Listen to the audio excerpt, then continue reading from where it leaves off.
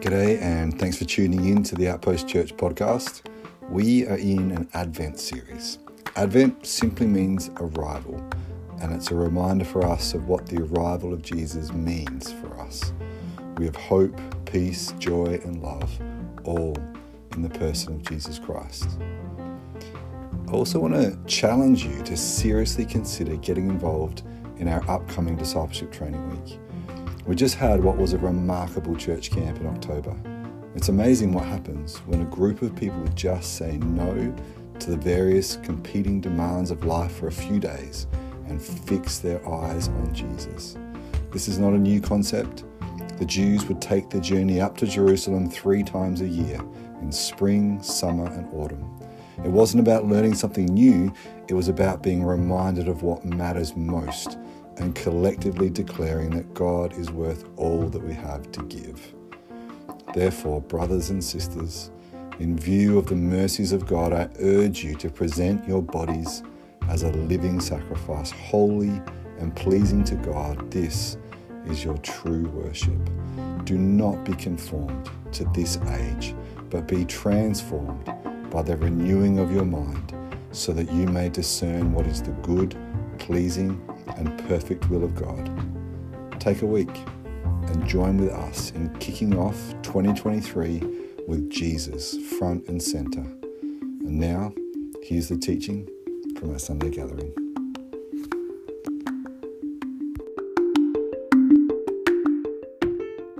I appreciate it.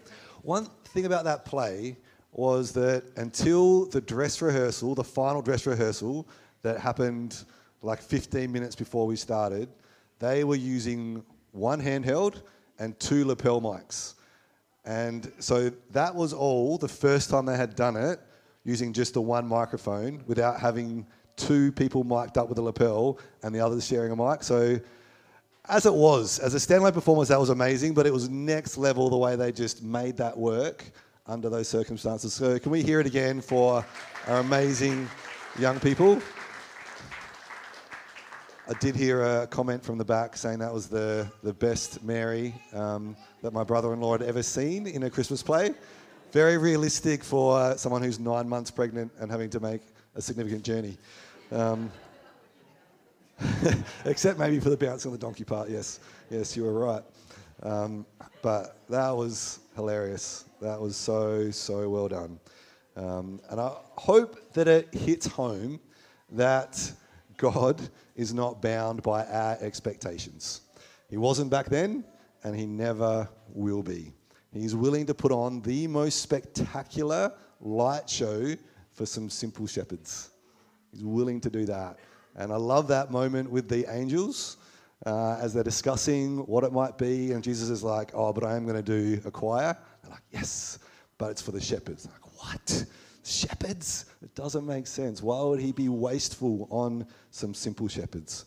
But as we approach Christmas 2022, let us remember afresh what Christmas really means and not limit who might receive what God has to offer.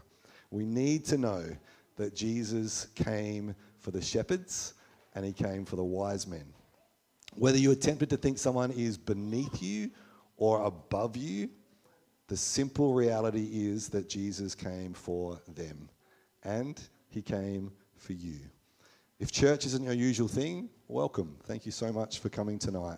You need to know that Jesus came for you regardless of your church attendance. Jesus loves you, and he loves those that seem unlovable and those who don't seem like they need it or even want it. But there is nothing that compares to the love of God that we find in Jesus. So what is this love? I'm glad you asked. Let me give you one of my favorite definitions. We'll put it up on the screen as well. Love is patient. Love is kind. It does not envy. It does not boast. It is not proud. It does not dishonor others. It is not self-seeking. It is not easily angered. It keeps no record of wrongs. Love does not delight in evil, but rejoices with the truth. It always protects, always trusts, always hopes, always perseveres. Love never fails. Love sounds pretty good. It's actually an overwhelming list, which is why I was especially keen to put it up on the screen. Like, to take in all of those details is overwhelming. Like, just to be patient and kind would be pretty incredible. Like, not only patient and thereby willing to wait, but also kind. But added to that is no hint of pride. So we'll never boast about what I have. We'll never envy what you have.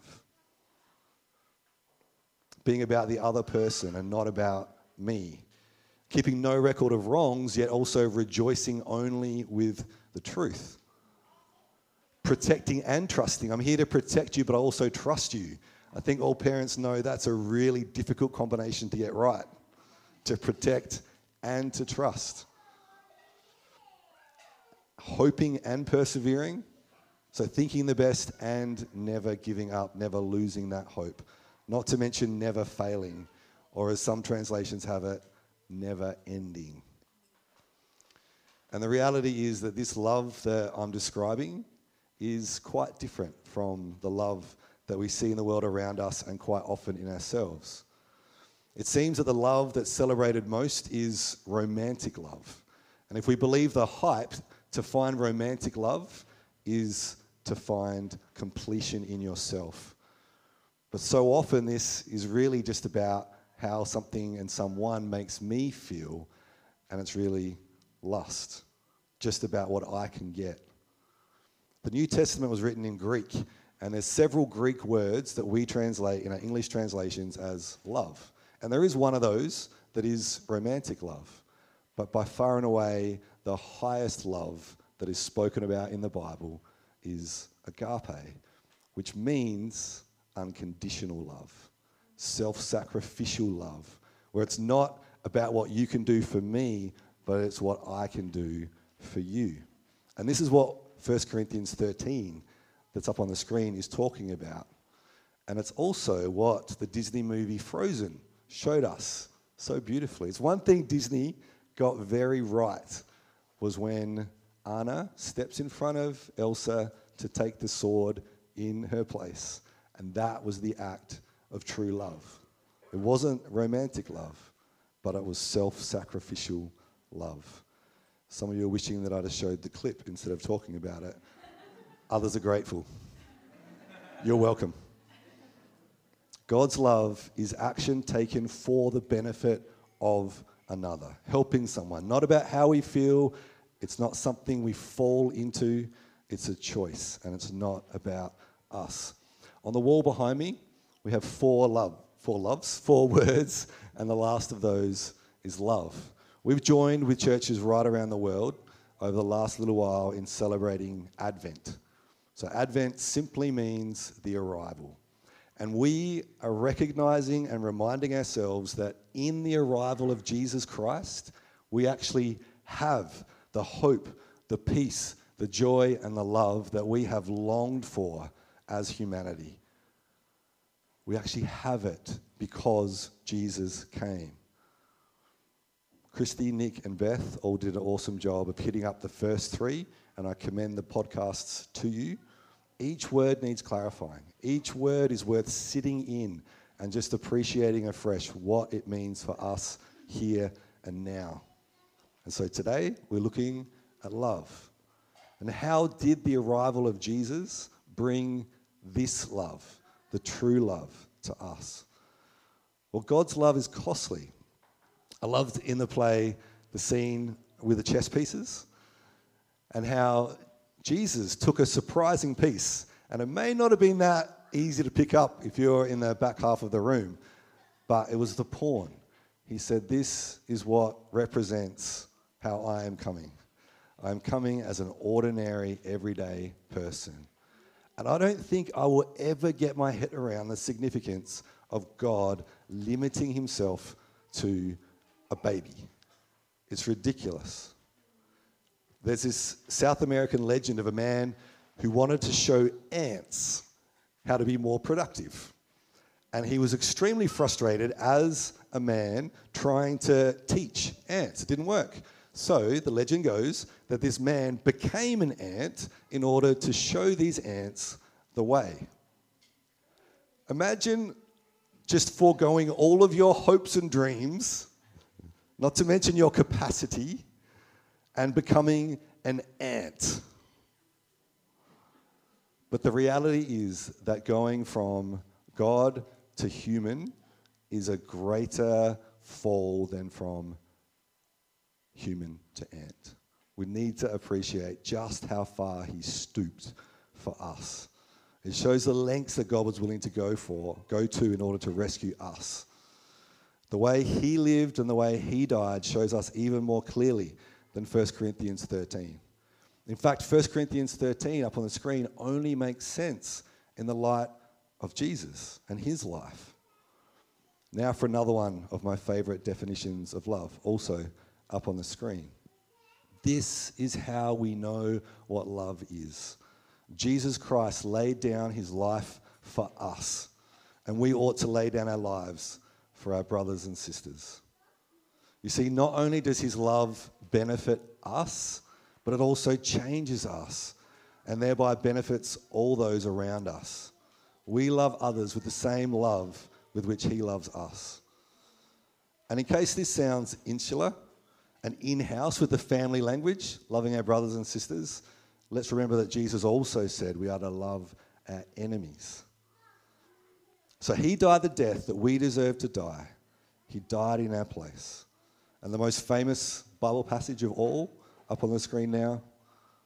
For God so loved the world that he gave his only Son, so that whoever believes in him shall not perish but have everlasting life.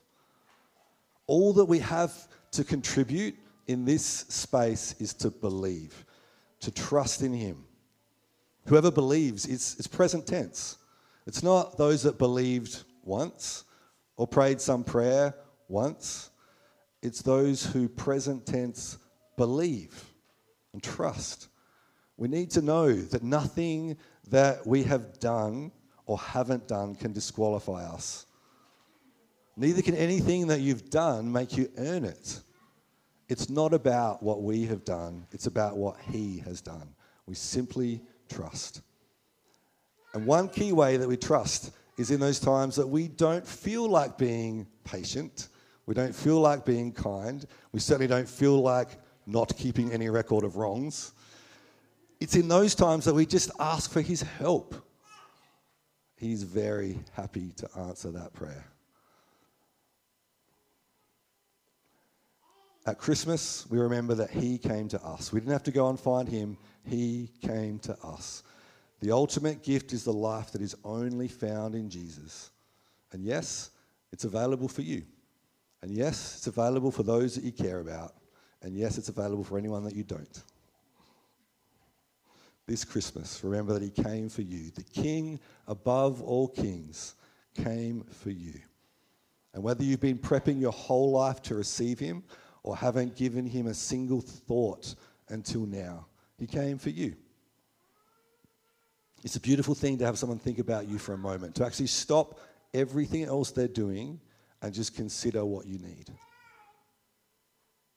But it's something else entirely to have someone who plans for you, dreaming and scheming and working things out for your benefit and then putting it into practice at great personal cost. And this is what God has done for you. Jesus is the gift for you. He's what you need. And now you get to respond.